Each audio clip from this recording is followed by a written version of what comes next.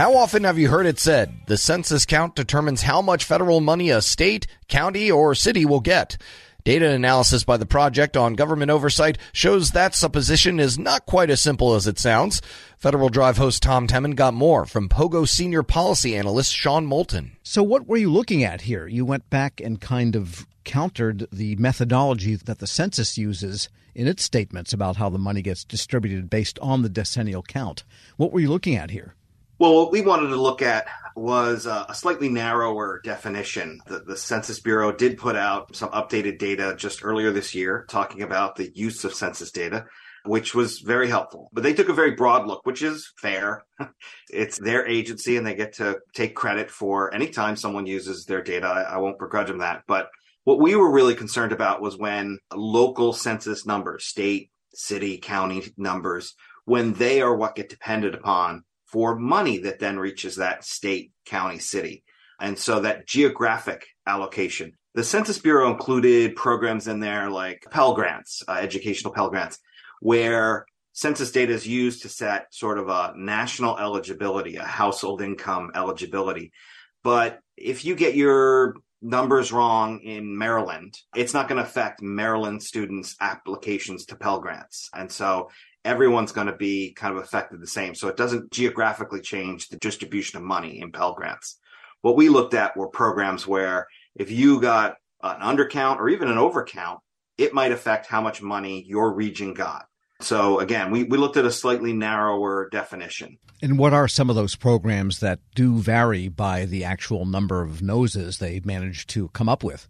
It's a lot of programs that people have probably heard of. Not that people have heard of all the federal programs out there. You have to be pretty wonky like me to know those names. But I mean, Medicare, Medicaid, those are some of the big drivers of these numbers. SNAP, which used to be called food stamps for people who remember them that way, but the Supplemental Nutritional Assistance Program, Head Start, school lunch, school breakfast, highway construction.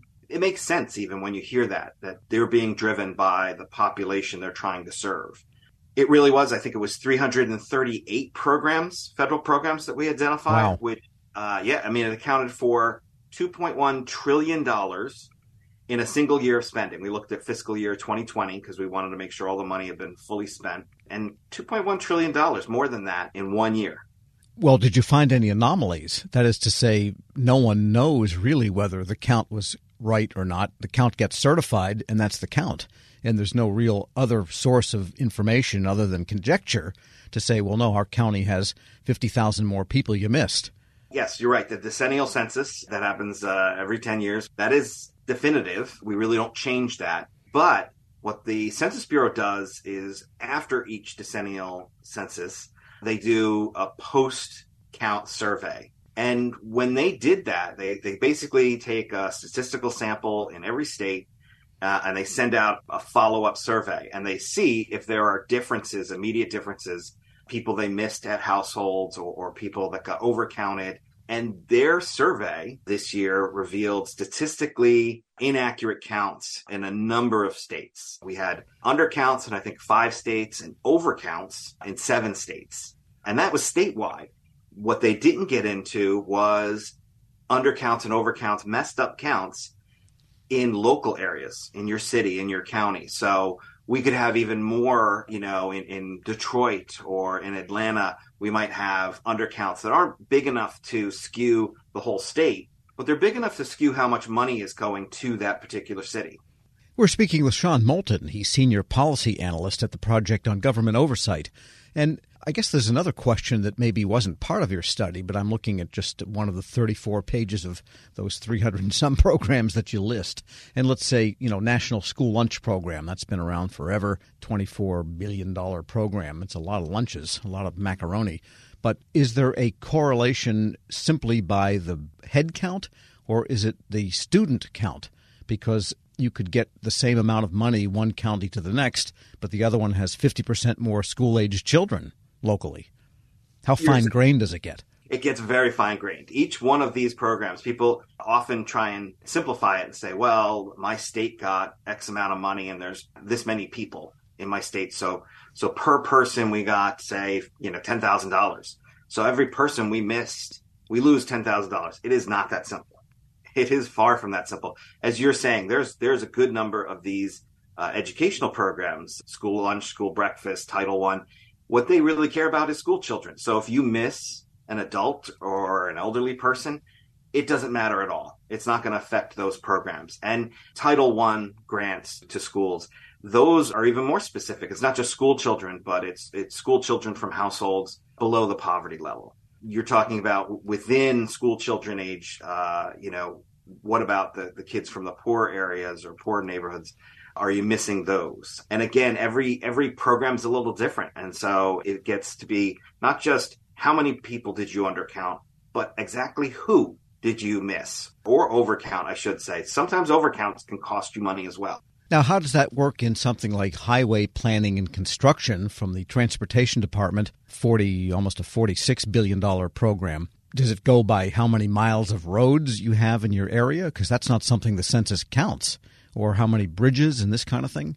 No. The highway program is more about the number of people that a state has. That money goes to states, to a state agency.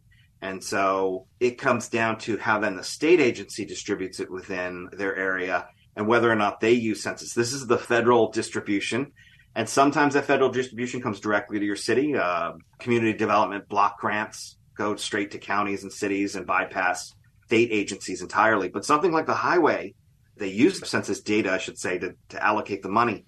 But then it goes to a state agency who has a lot of control over then where that money gets spent that year.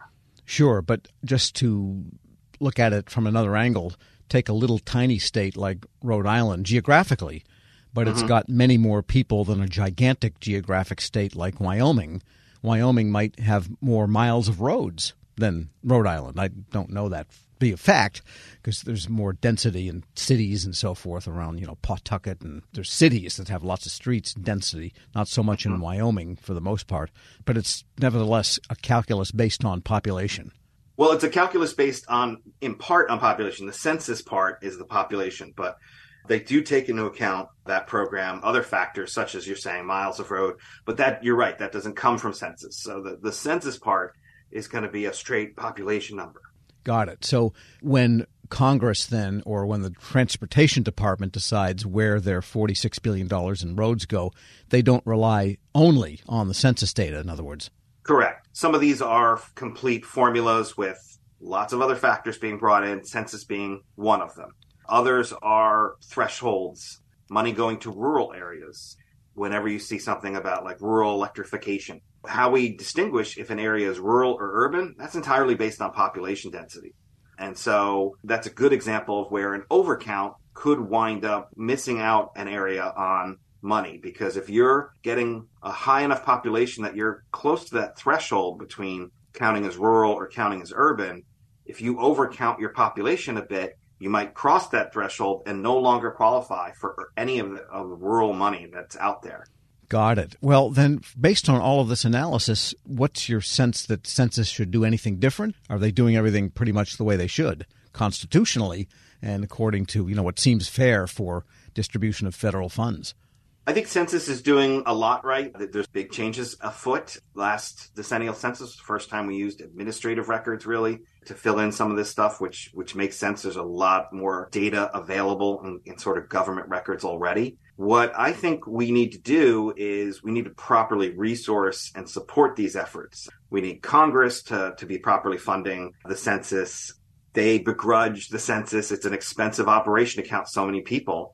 But the reality is a lot of money depends on it. This is pennies on the dollar. I mean, we depend on these decennial numbers for 10 years, trillions of dollars every year that we're spending. And if we get them wrong, we're sending the money to the wrong places. The other big thing I think that I take away from this is that states need to get more involved.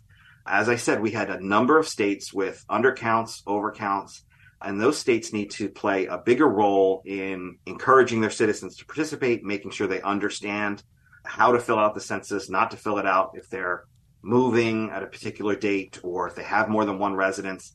Fill it out once and to fill it out accurately. Sean Moulton is Senior Policy Analyst at the Project on Government Oversight. We'll post this interview along with a link to his study at federalnewsnetwork.com/Federal Drive. Count on the Federal Drive. Subscribe wherever you get your podcasts. Leadership today, especially within the federal workforce, is being tested more than ever before. As the Cybersecurity and Infrastructure Security Agency's Chief People Officer, Elizabeth Comstetter sees a focus on people as absolutely crucial to her leadership style. Comstetter joined Shane Canfield, WEPA CEO, to reflect on her years of experience leading in the federal human capital space. Hello, and welcome to the Lessons in Leadership podcast. I'm your host, Shane Canfield, CEO of WEPA. Today I'm joined by Dr. Elizabeth Comstetter, Chief People Officer at the Cybersecurity and Infrastructure Security Agency. Elizabeth, welcome. Thank you. Great to be here. In your current position at CISA, one of your responsibilities is ensuring a people-first culture. Explain what that is, and what's the role of leadership in creating and shaping that culture? Yes, at CISA, really paramount to our culture is a people-first driven aspect, so that we are really looking at how do we accomplish our mission through our people. And in order to do that, we really value our people. We want them to feel empowered and supported and respected, and also that their managers care about them. So well-being is important. Psychological safety in the workplace is important, so that all voices and ideas are heard. So I like to call it our North Star. Having a people-first culture really starts with the people in order to get our incredibly difficult mission accomplished. In terms of leadership, which is a great question, I think we all know that culture is really driven by leadership and the behaviors that we allow and we reinforce in our leaders. So we really work at making sure that our leaders are bringing out the best in their people every day. So again, that they feel they can bring their voice, especially an opinion that might not go along with the majority of a group, so that we get that diverse perspective. We get those different ideas and experiences. And that's really where we find that it's important that leaders are purposefully bringing out their talent on their teams to enable our mission. Yeah, excellent. We're going through a culture project at our work. Oh, great. Yeah, it's been 6 months in the making, and it's going really well, but it is work. Yes. And it requires from the top down. So I'm also involved in that. I hear you. Great. Throughout your career, you've piloted many different talent management programs, including at NASA, the CIA, the FBI, just to name a few, and you have an amazing career. What have you learned, or how have you might have changed along the way in creating and leading those programs? Yes, and I am so honored to have had a career in public service across multiple federal agencies, always in the realm of human resources and workforce performance. And I think because I study organizations and people in them, I've come to realize, particularly in the federal government, that many of our programs are really grounded in the industrial era thinking, that this is organizationally structured in a hierarchy with boxes and lines on charts, with the center being around jobs and what do we need to get this job done in terms of skills and training. And what I found is that we're really not in the industrial era anymore, where we would promote the smartest people who knew that work, and they would then tell the people on their team how to do things and oversee that work. We're now in a digital era and the information era, where work gets done collaboratively across geographic boundaries and certainly across org charts. So we like to call it networks or hierarchies, and we really need to, again, unleash people so they can find those other people who are working on similar problems or have the right ideas. And so I really like to think of our work now in the talent programs being human-centered. It's more about the user and the experience than about the rules and regulations. So although we have to have rules and regulations, certainly in human resources, is that person experiencing what they need and getting what they need for their role at that time? So not so much on the job, but on the person. So for example, we're recruiting. What's the applicant experiencing? Because if they're not having a good experience with our organization from the time we're recruiting them, they're going to go work for somebody else. Same thing with like first-time supervisors. We know they need certain training, but telling them to sit in a class for 1 week and then hope a year from now they'll remember what they learned to apply, that's not really human-centered. The human-centered is, what do they need when they need it, and building modules or just-in-time training and bringing that to the people, to that user as they need it. So that's really, I think, the most important focus of talent programs today in this era to enable the workers to be the best they can be in their roles.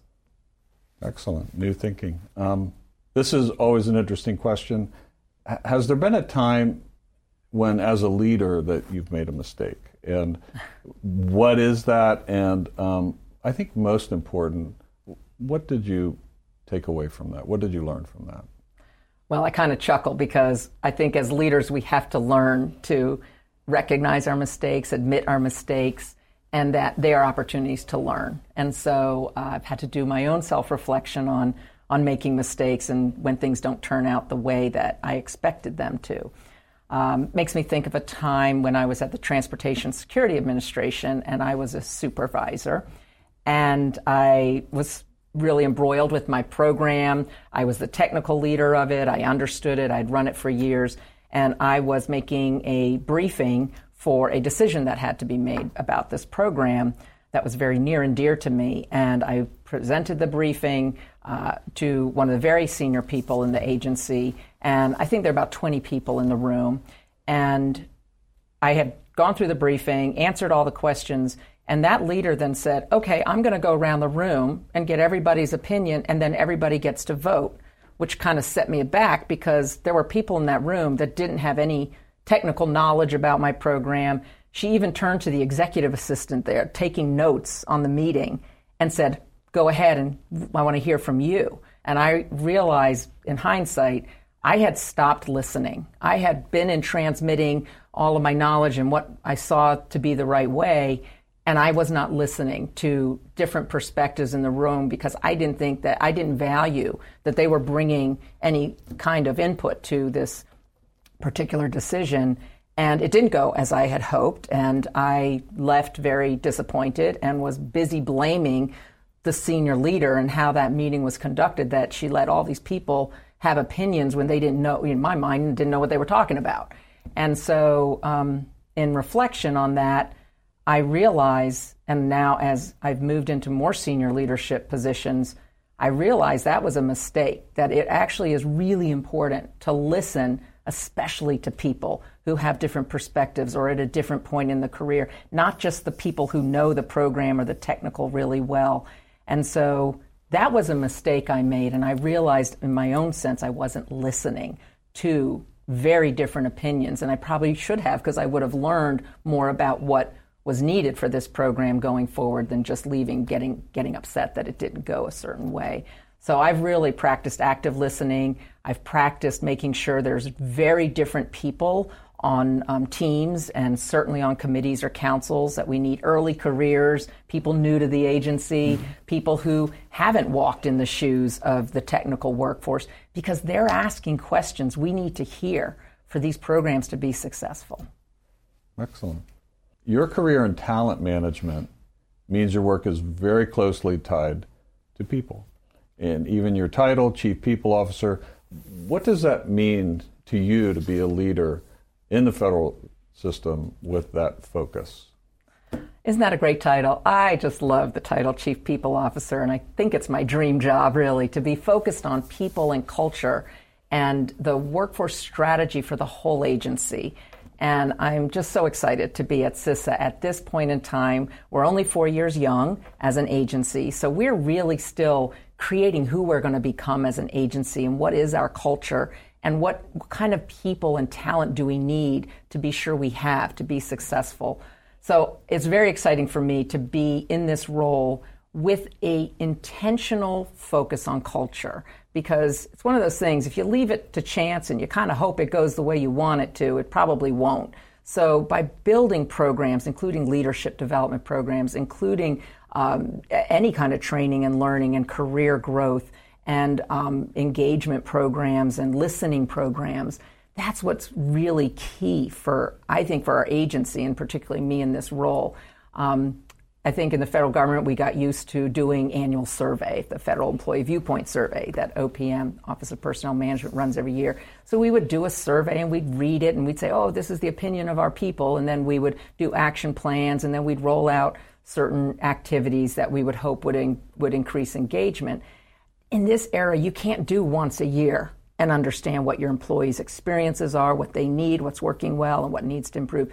We need active, ongoing listening programs. So one of the things we're doing at CISA is having more pulse surveys, having more focus groups and what we call sensing sessions, expecting our leaders to have office hours where anybody can come and just talk about what's going well, what do they need, how are things going, because we feel like it is an ongoing need to hear from our people. And I think in this role and over the years of serving, I've also realized there's never a one-size-fits-all.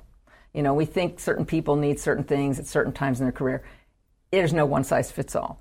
Neither can we also customize everything to every individual. So there's got to be a sweet spot in building really great talent programs, but also, like I said, thinking about, can we do this in modules? Can we make it a menu? Can we do it just in time as people need it so they can practice the new skill or knowledge in their role? So I think we have such great opportunity, again, with the technology that enables us to really focus on how we connect people with their work and their team to get things done in very new ways. This is always an interesting question. Is there a figure, either from your personal life, your past, somewhere in history generally, that inspired you, your leadership style, how you view leadership? There are many figures who have been very inspirational to me, but there is one that sticks out, and that's my mother, Paula Brownlee, who has been a very inspiring leader to me all my life. And I think because, first and foremost, she had a strong family and a strong career. And that's something I always wanted. And I saw her first as my mother, but then I also saw her as a leader in her career and in academia, which was her chosen field. But I always knew her family came first. And as I saw how she balanced different family needs with also a growing and more prominent career positions in leadership, that she had to balance that.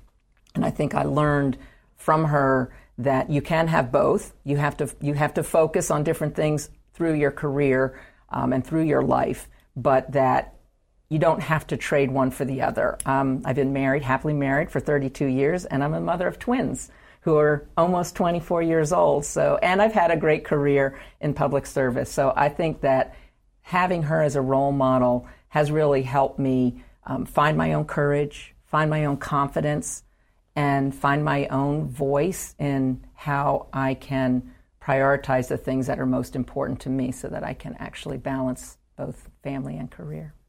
And you're doing it well. Thank you. Having known you now for 7 or 8 years and worked alongside you, your passion is infectious. Thank you. Your intelligence and the thoughtfulness with which you approach all of these issues, it's an honor for you to be here, and thank you for your time. Thank you very much. I'm Shane Canfield, CEO at WEPA, and until next time, have a great day. Find the full podcast and future episodes of Lessons in Leadership on the Federal News Network app and anywhere you enjoy your podcasts.